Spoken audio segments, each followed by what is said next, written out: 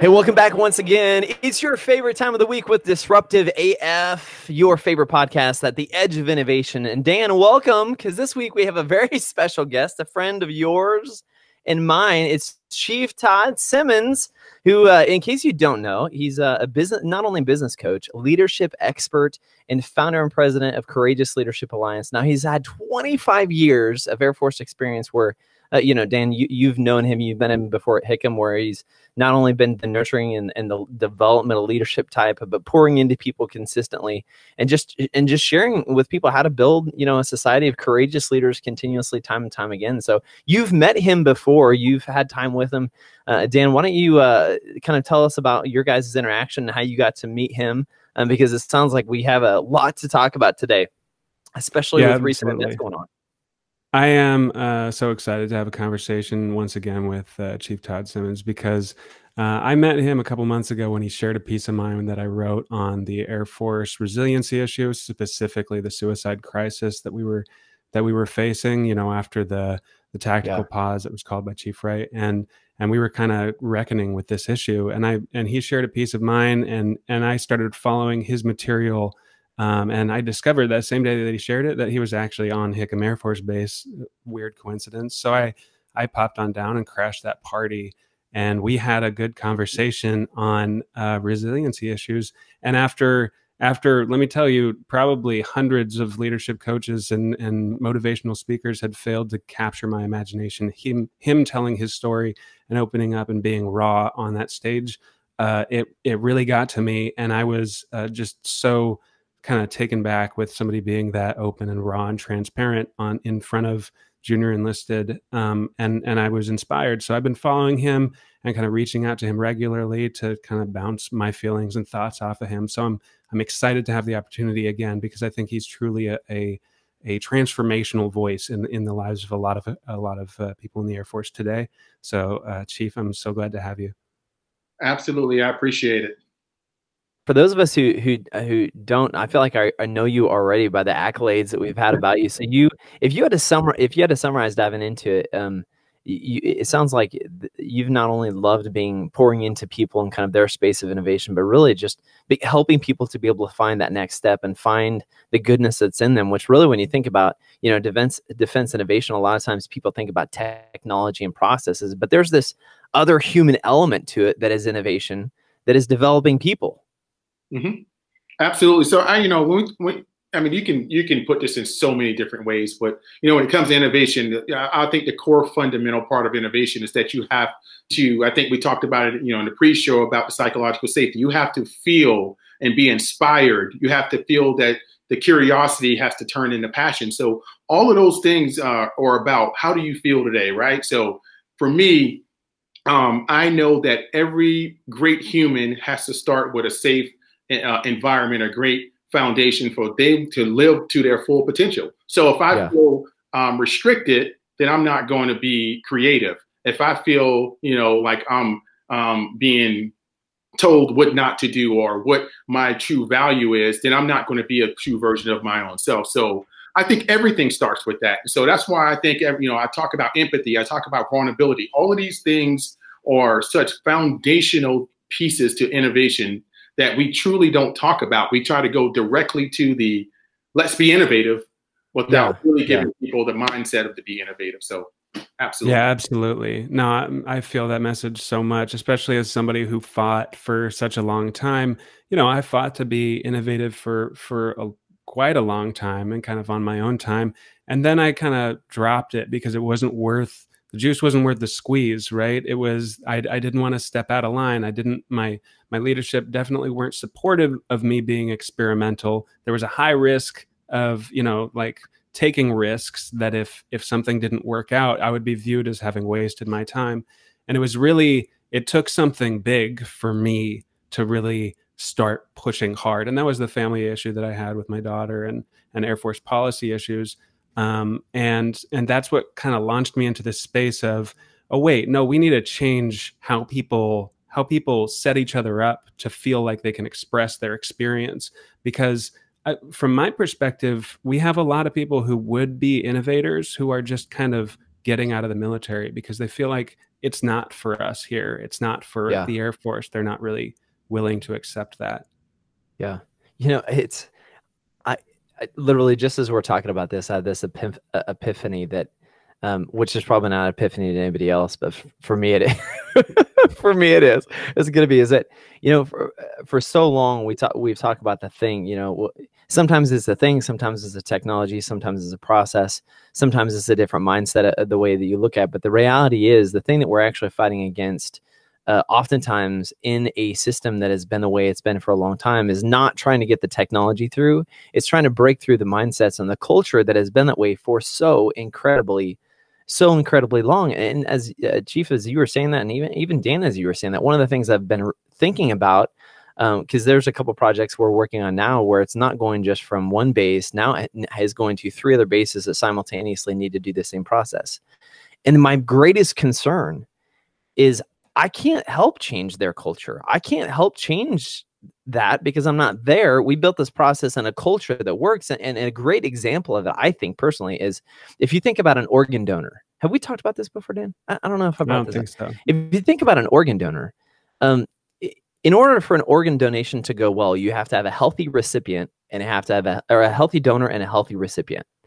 And oftentimes when people try to move a good process or a good technology from a culture that has been innovative, that has been thinking, and you plug that system into a culture that is not accepting of new ideas, and some would say maybe toxic or destructive, people will look at that organ and say, oh, the organ was bad, that's why it's died.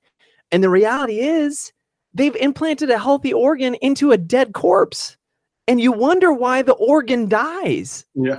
And when you think about it, it's like, we're not transplanting a process or a technology, we're transplanting literally a heart. And that's at the core of what innovation is. It's a culture of thinking different. It's not just design thinking. It's not just technology. It's not just process. It's not just industry. It's the vulnerability to allow people to think differently. And Tief, that's one of the things that I love just reading through your bio, that it sounds like that's what you've connected to your whole life, is helping people to think differently about themselves, to see more, to do more. Absolutely. I mean, I've had to think differently. And, you know, my innovative path came totally, you know, it wasn't through academia, right? So I didn't start in academia. Yeah. So, you know, when I tell people and they say, hey, what do you think about innovation? I said, I always had to create something to get through something. So I always had to think outside of the box to get through something that most people just took a straight line through, whether that been education early in high school, whether that was joining the United States Air Force, even in my first few years in the Air Force, everything was outside, because I came with a lot of issues into the United States Air Force that I brought with me. You know, some I brought with me, some I kind of picked up and carried into my bag and made it a lot heavier.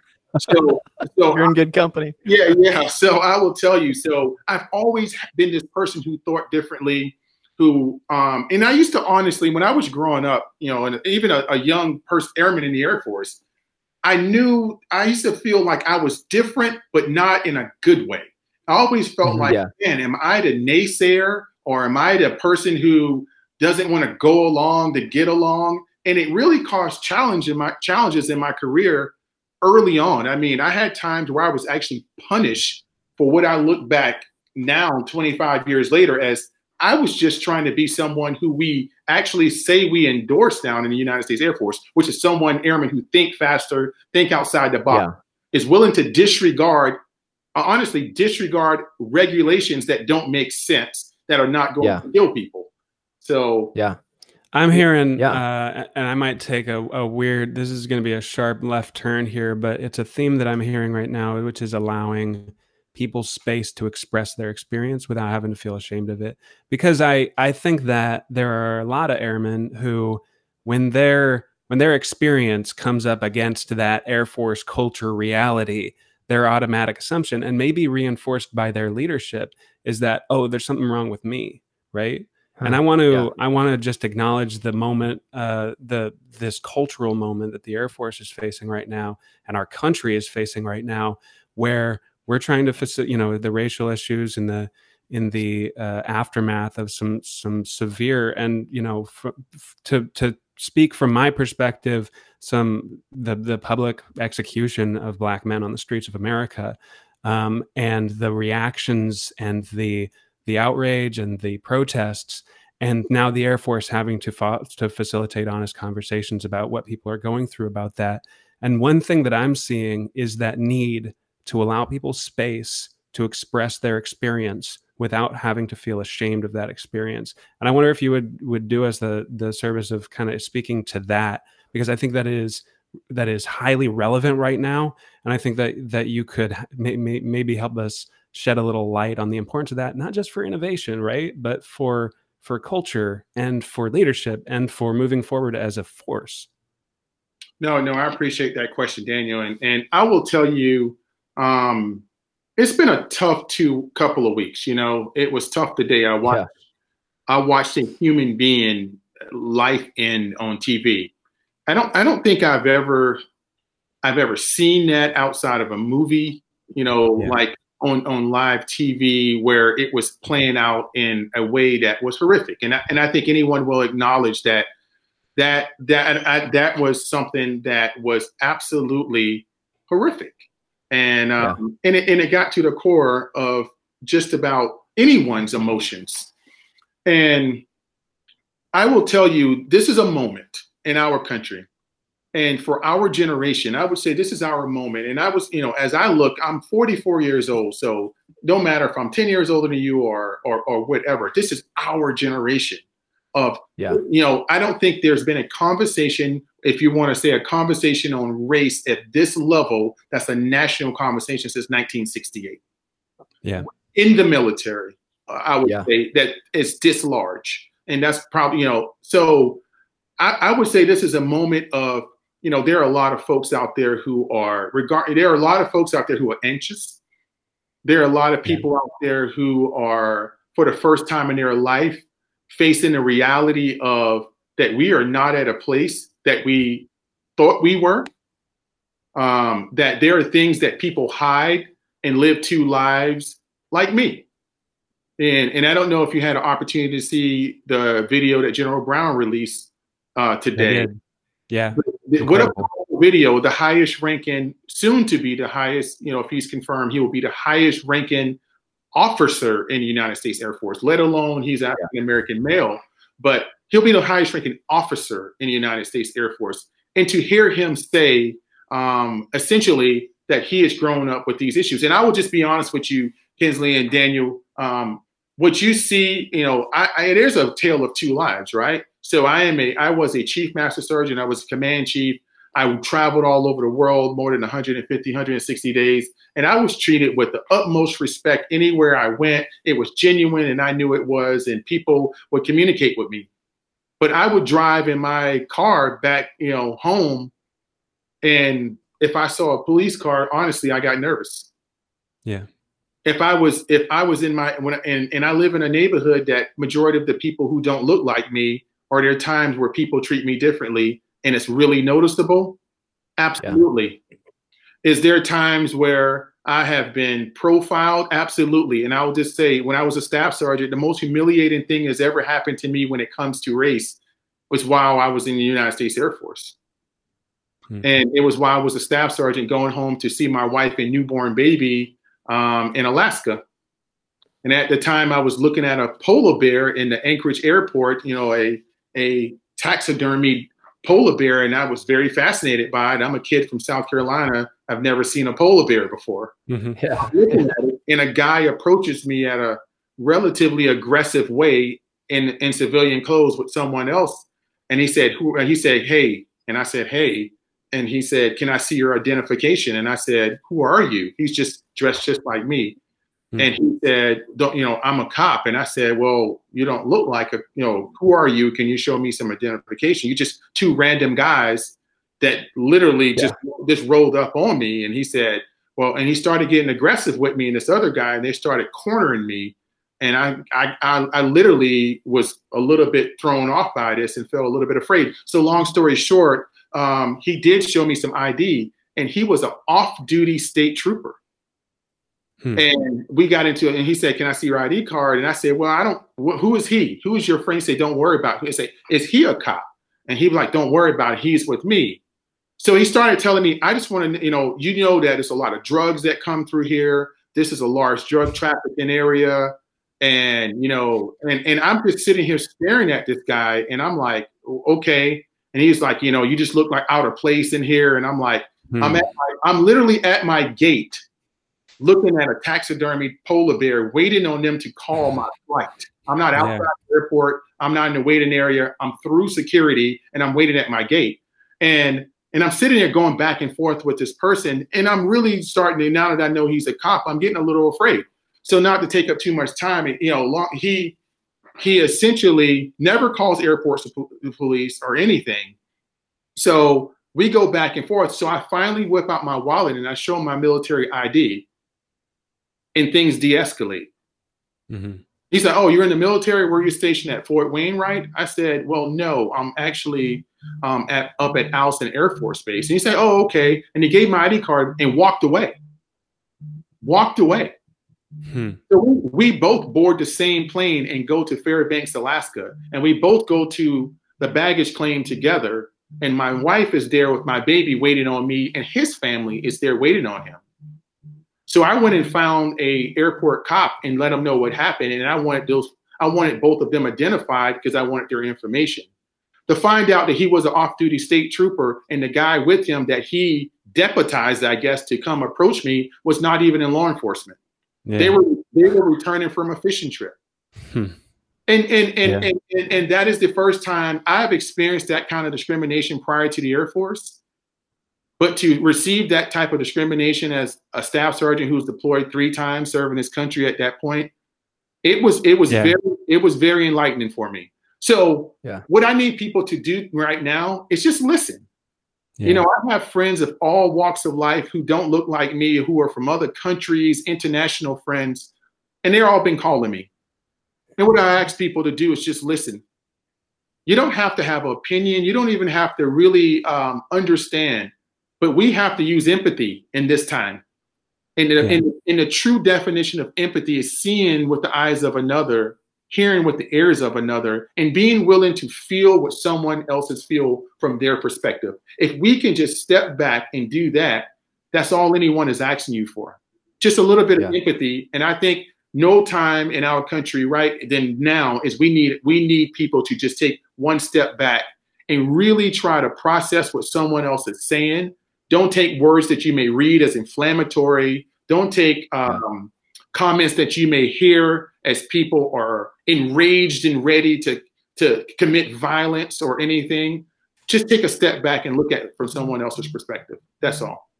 You know, that's a really interesting point, because you've heard people talk about the golden rule, right? You know, do unto others as you would want them to do unto you. And for whatever reason, it's like we talk about those things are nice in our personal life, but, you know, business is a little bit different because business is business. But when you think about the principles you were just talking about of just stop and listen, those are principles that must be taken into our businesses, into the Air Force culture, because what is that? I mean, what you just described is putting the concern of somebody else above yourself, taking the time to listen to where they're actually at. And I would say, and I don't know about your guys' experience, but some of the most frustrating times that I've had in my career thus far is I just needed the leader to stop and hear what I was actually saying, instead of assuming they were hearing me and jumping to conclusions and talking over me. And Chief, from what you just said, I mean, this very human, this very real reaction of saying, man, just stop and listen where I'm coming from. Don't listen to respond, you know, just don't listen to respond. You have to have a true empathetic ear. And what I tell people is one thing doesn't work without the other. If you're going to listen, then you have to be able to see from someone else's perspective. And you have to be able to have the compassion to be able to feel what someone is telling you. You know, that video this morning, I can feel, you know, I've not spoken to General Brown or know him that well to even be able to, but I know through that video how tough and how raw those emotions was, because I'm sure that's the first time in public that he's had to talk about that. And I tell people it's uncomfortable for me to talk about that on this platform. You know, when this whole thing 2 weeks ago, I put one post and one post only on social media, and it was essentially, all I want is you to see me for who I am. I don't want you to see me for Chief Master Sergeant Simmons when I'm in uniform and see me from someone else when I take the uniform off. I want you to have the opportunity to get to know me, to know my intellect, to know what I'm interested in, to know that, you know what, probably 98% of the same passions and interests that I have, it's the same passions and interests that everyone else, that you have.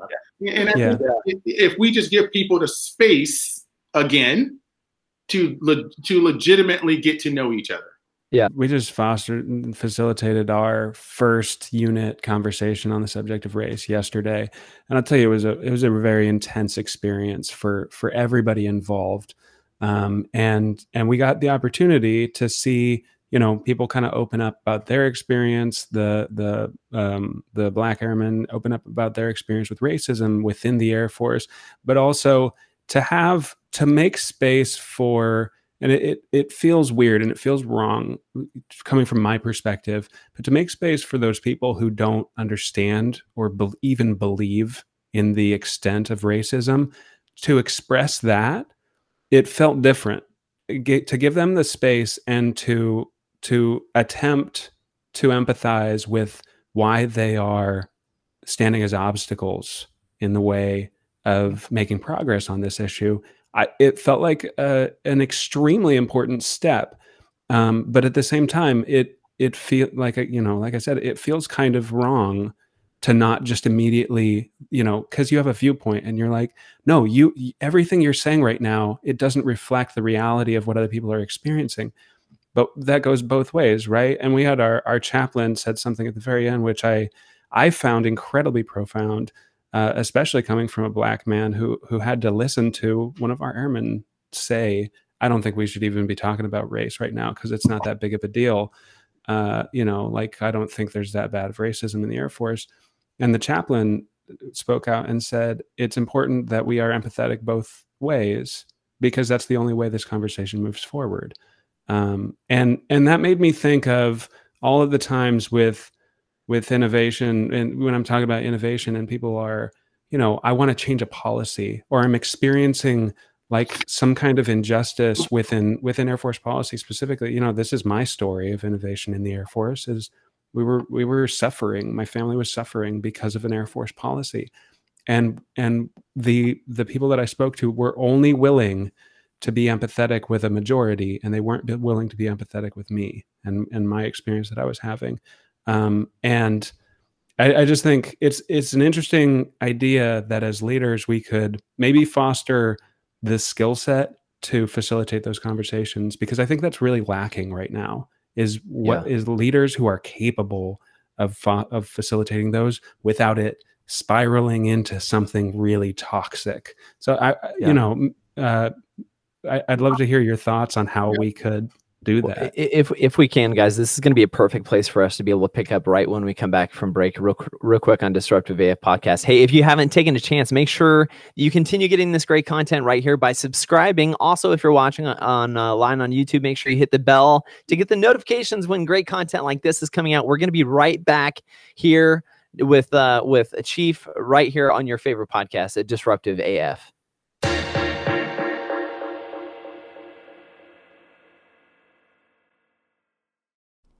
Defense innovation is made possible by the power of community and collaboration, which is why AFWorks created a chat workspace, the Innovators Chat, where you can connect with other like-minded innovators. Join more than 400 defense entrepreneurs already on the platform to discuss topics like software development, policy innovation, funding resources, books and media, and more. Find more at afworks.af.mil.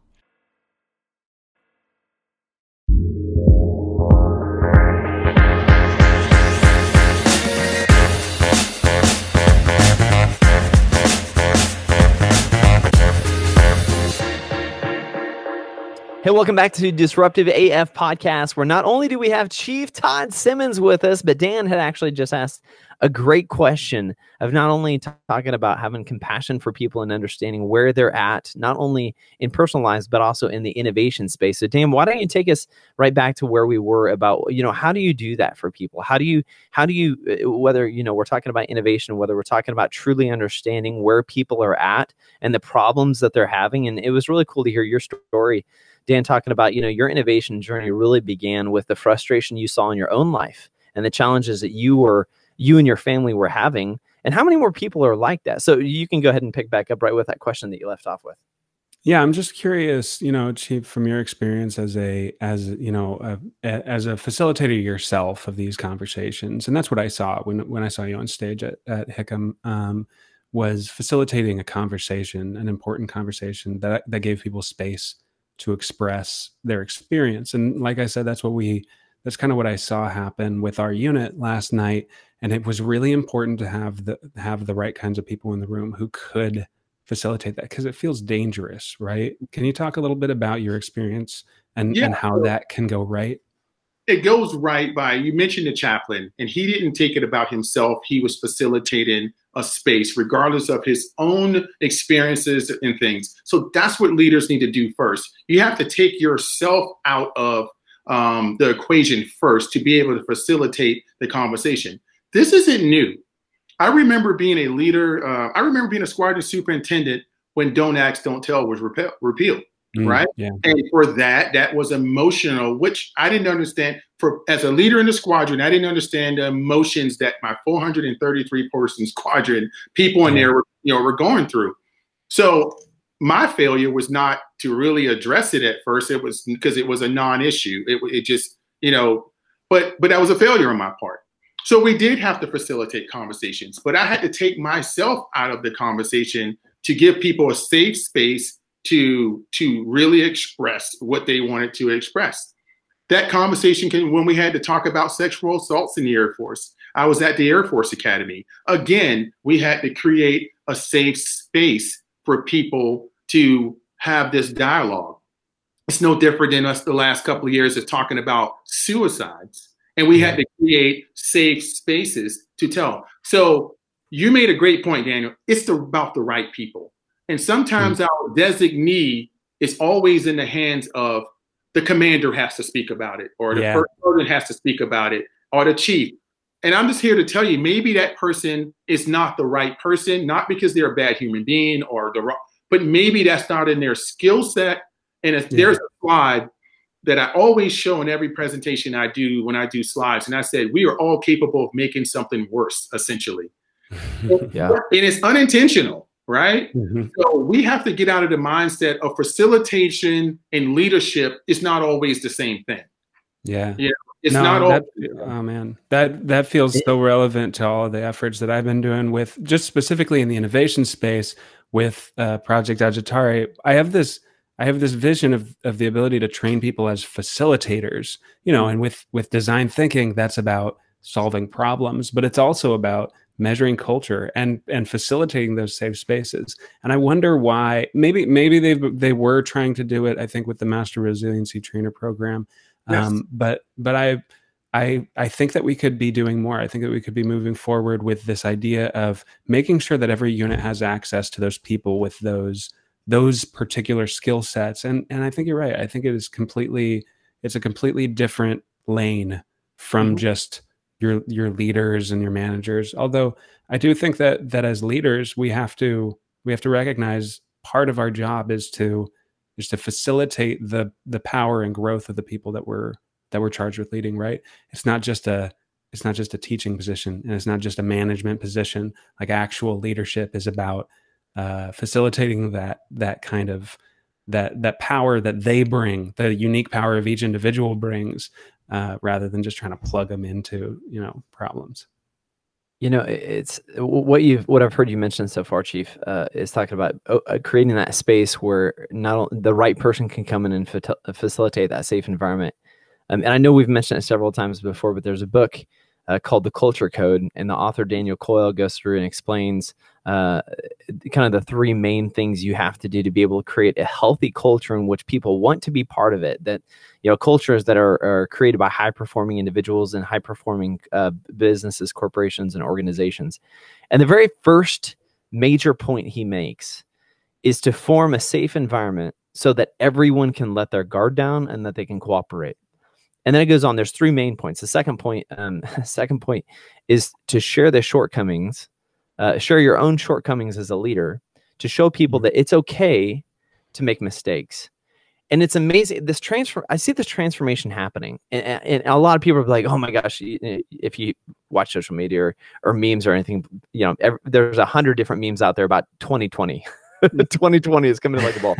Oh, yeah. But honestly, with COVID and everything that's been happening, I see it personally as our finest hour in many different ways, because what has been happening has forced these first two things to happen. One is forced people to make sure and be thinking about of letting their guard down and creating a space where you can have these conversations. And exactly like you said, create a space where you can listen, where you can truly not only empathize, but you can let your guard down enough to realize maybe you're not compassionate towards somebody or towards a mindset. And it's hard to do. And it's hard to do, especially if you don't take that intrinsic evaluation of yourself.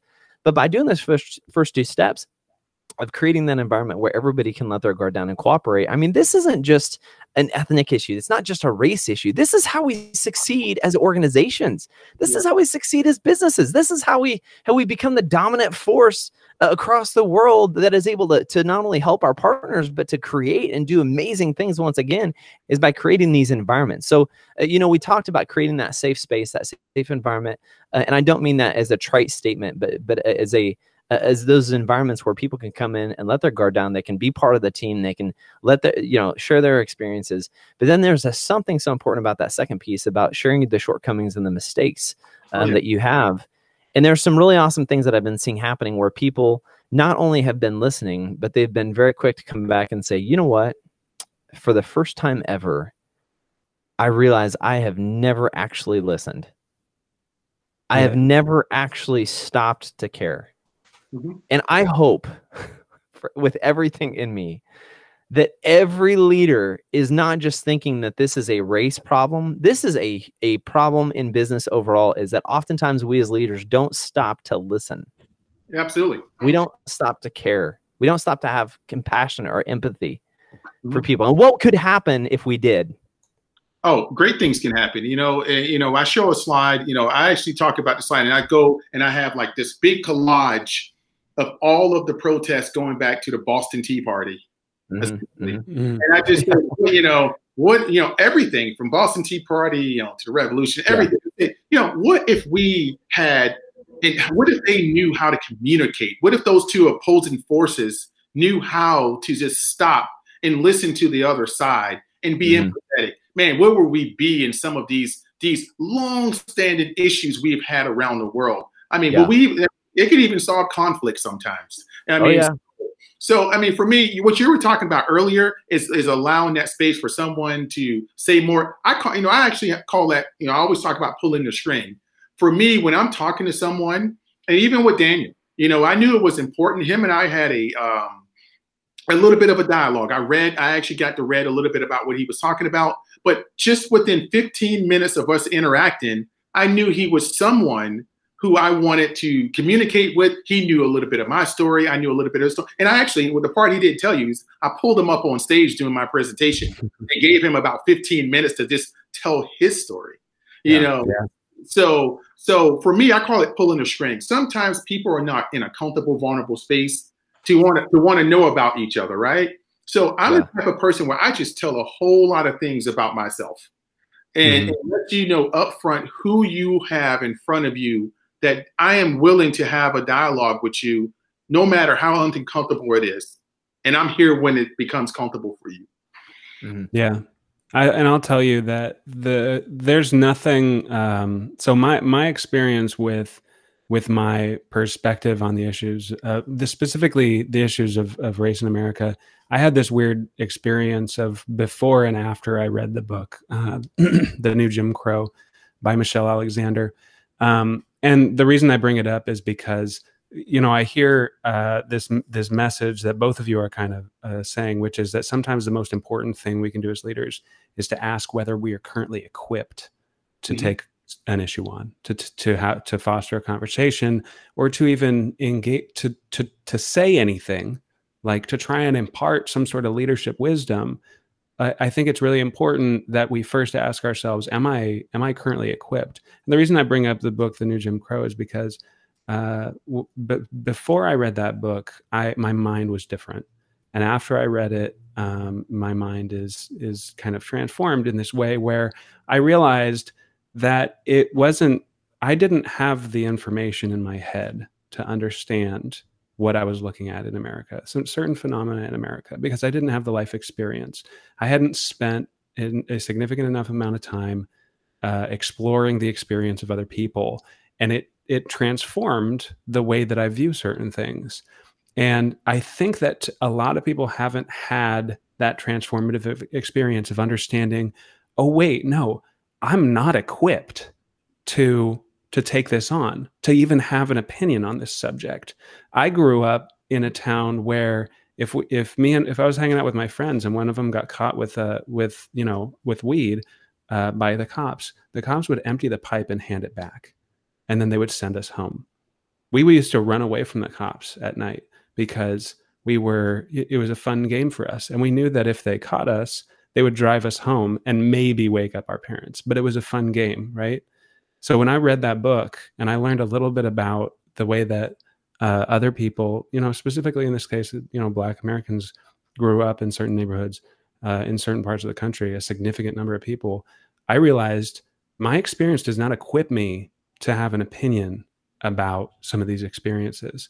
And that, I think, was transformative for me as a leader, because it made me realize the importance of questioning at the outset. Am I equipped right now to even have anything come out of my mouth? And that's why I think I love the message that we're hitting on today, which is that sometimes the most important thing to do as a leader is just to listen. That's a great point, Danny, you brought up. Am I equipped? Man, I'm actually going to I wrote that down. I may use that because, I'm talking with a lot of people, and it does. A lot of folks, I don't think they see it from that perspective that you just laid out. They're gone, I don't know how to have this conversation, and it becomes a panic. It becomes a red zone issue where I don't know what to do. So I'm going to either avoid it or I'm going to, just try to hope it goes away.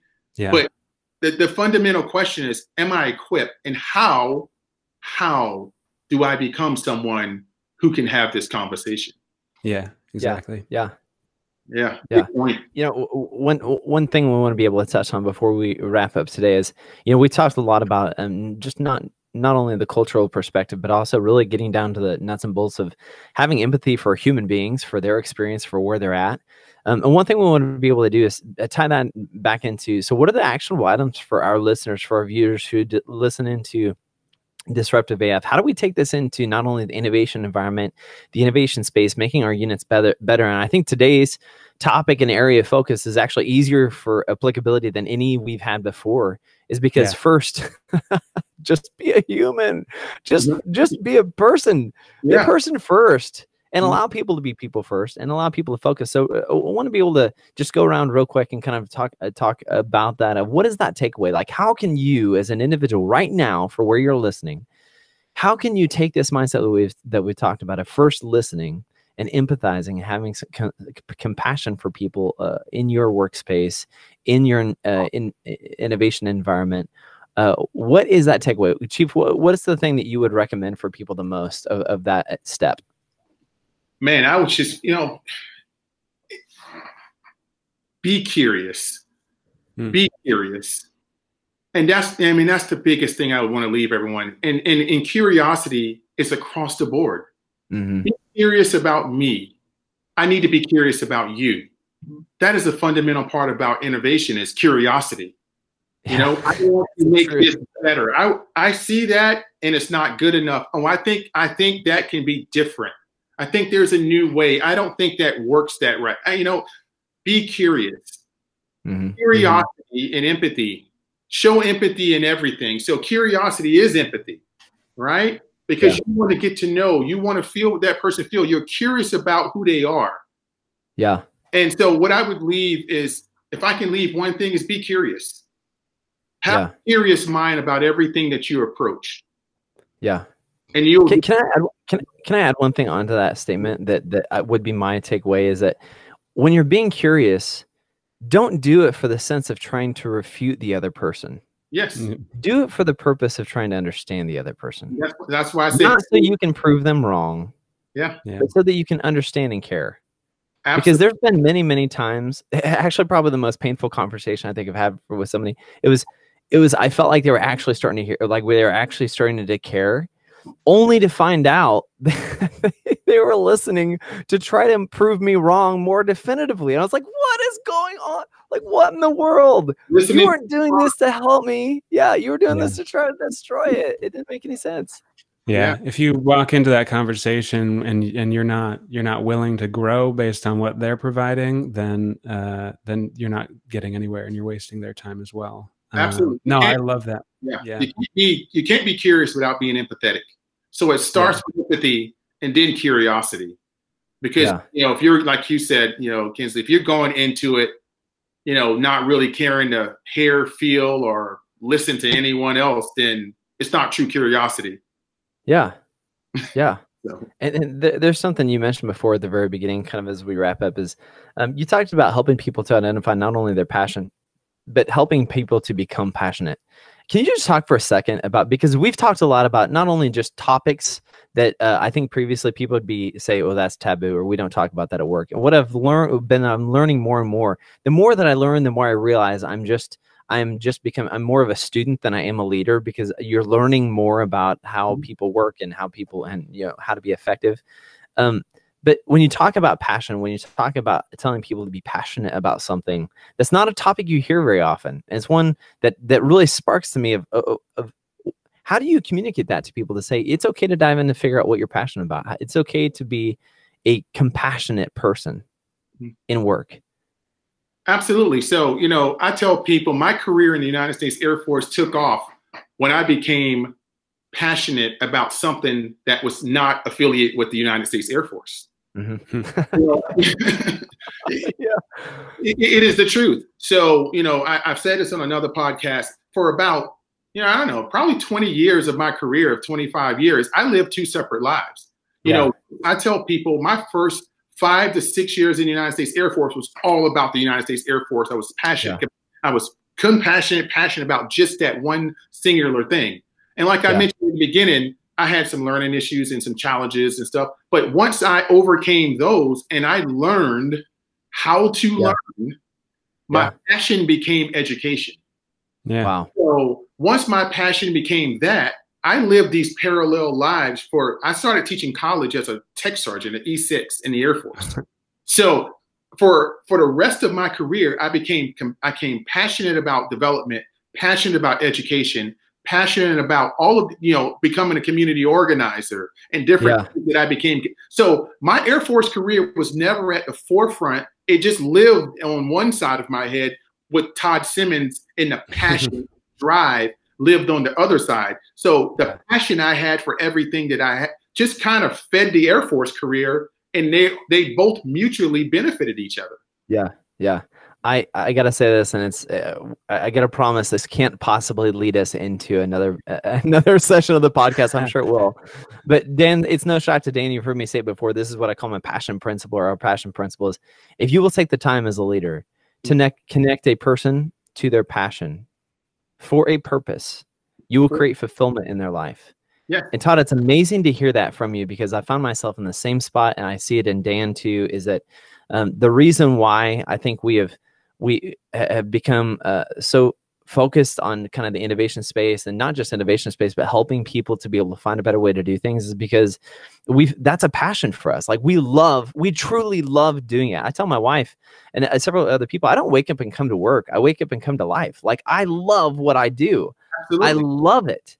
And it's because I'll tell you, a year and a half ago, I was out of the Air Force faster. You couldn't have done anything to keep me in, because I was disgruntled. Not a year and a half ago, I guess it was 3 years ago. I was disgruntled. I was frustrated. I didn't have a place for it. The system didn't allow people like me of thinking outside the box to be able to do that, until I got connected to what my passion actually was. And I found a way that the Air Force actually needed it badly. And there was an attitude for it. There was a space for it. I had leaders that were willing to listen. And it's a different story now. It's amazing. That will be the game changer. And I say it all over. So, when we talk about innovative culture, I'm just going to be honest. My first chief in the Air Force joined the Air Force in 1965, retired in 1995. I was raised, so it's going to take my generation to honestly, in the next 5 to 7 to 10 years, to be out of the Air Force. So I've talked to Daniel about this. Like, hey, don't get frustrated because things have moved, not fast enough, but they have moved. And we are in the space move. And what I need is for you, Kinsley, not to get up. I need you to give up. I need you to become a leader. I need you to stick around, become a leader. Because who replaces me, who replaces the next chief in 7 or 10 years are going to create this new culture. And then now you have a legacy to come back. So I've always been that person, like we talked about in the beginning of the podcast, the different duck in the pond. I would have people come in my office repeatedly. I want every person who ever worked for me to have a passion that is not associated with the United States Air Force, not a hobby. I want to have a passion that gives you a purpose, because purpose lights a fire in you that will only benefit the United States Air Force and will only benefit us as an institution and an organization. That if you can't see that, because I grew up in a culture where when I was a young airman, people did not want us to go to school. You will literally get chastised if you took a college class. And I couldn't understand it. And I would go against the grain and take college. And, I'll just leave it at this. As a young airman, the culture was different in the enlisted force when it came to education. And in the pecking order of people who can take days off were people who played intramural sports were first. Education, taking a class, was at the bottom of the line. So if you have a leader who believed in education, you didn't get an opportunity to go to school. So I went against the grain. So what I say is connect people with they're passionate about. I love the fact that you can be a cop and your passion can be building networks. I love the fact that you're a linguist and your passion is innovation. And I think it's funny that we're on this topic of passion and connecting people to their passions, because I had somebody ask me to come up with a quick blurb yesterday on what was one thing I wish every leader knew right now, and this is what I put. I said it's that success, progress, and innovation all come down to human beings. No single idea will take us anywhere without the passion of an individual behind it, and people can't feel passion for work if they don't feel like the entirety of who they are can be freely expressed in it. So I said, allow your employees to be who they are, ensure they feel safe, fully contributing without having to hide a part of their identity. Allow people to be themselves, to be personal, and they'll pour their whole personality into the work that they do, and the customers or the clients or the users, they'll respond to that. And I think that too often when we're talking about innovation, we're talking about just ideas, or we're talking about technology, but it's the people that are going to take it across the finish line. And that's where you need passion. Absolutely. I got to laugh because every time as we have generals and people come through regarding pilot training stuff, one of the very first slides that we throw up there, this is what we do. And it's that we connect people to their passion for a purpose to create fulfillment in their life. And I've not yet had a general or somebody who kind of didn't give that RCA dog look of, well, you got, and it takes a moment to explain. Sir, I know this sounds fluffy and it sounds very light and it sounds like a great idea, but in practice, we need to get down to the programmatics of it. But everything that has been built in this innovation space is not because it was a good idea. It was because somebody was passionate about it. And we were able to direct that passion into the purpose that if you are excited about this, we'll give you time to be able to do that. And the results, that's what people don't realize, is that people work so hard to create these results that'll change systems and solve problems. But if you will make that payment up front of investing into the person, you have not even begun to see the substantial benefits of allowing a person to go after their passion, because they will be able to accomplish more. They will come up with better answers. They will save more money. They will go far above and beyond what you're doing, because you're releasing the passion they have in them and you're not forcing them to do it. And that's one of those intangibles. There's a book where we don't have time to talk about it, but where it talks about the value of the intangible. And so many times people make decisions based off objective data and measurable data. And, the data says this, but what about the intangibles? What about this subjective information that it's too hard to quantify and it's too hard to qualify, but it is the principle that makes all the difference in the world, that is able to change everything. And to me, it is exactly that. It is focusing on investing into the individual and getting them connected to their passion for a purpose in the organization. Anyway, Chief, dude, it has been so awesome. I mean, seriously, it has been so much fun. This happens every time. We don't have near enough time on the clock. No, I appreciate it. This has been the best thing I've done all week. Trust me. That's great to hear. Yeah, that's great to hear. Well, if you want to hear more about Chief and the great organization that he is part of yourself, you can go down to the comment section below in the notes to hear not only more about himself, but also about the Courageous Leaders Alliance that he is the president and founder of. There, also make sure you subscribe to Disruptive AF, that you get notifications about not only more great content just like this, but also how you can get involved right here with AFWorks and the innovation space and the defense innovation environment right here. So Dan, it's been great being with you. Chief Simmons, thanks so much for being with us right here on Disruptive AF. Awesome. I appreciate it. Thanks, Dan. Thanks, Jordan. And thanks, Kinsley, for this opportunity. I appreciate it. Thanks so much, Dan, Jordan. Guys, we'll see you next week right here on Disruptive AF.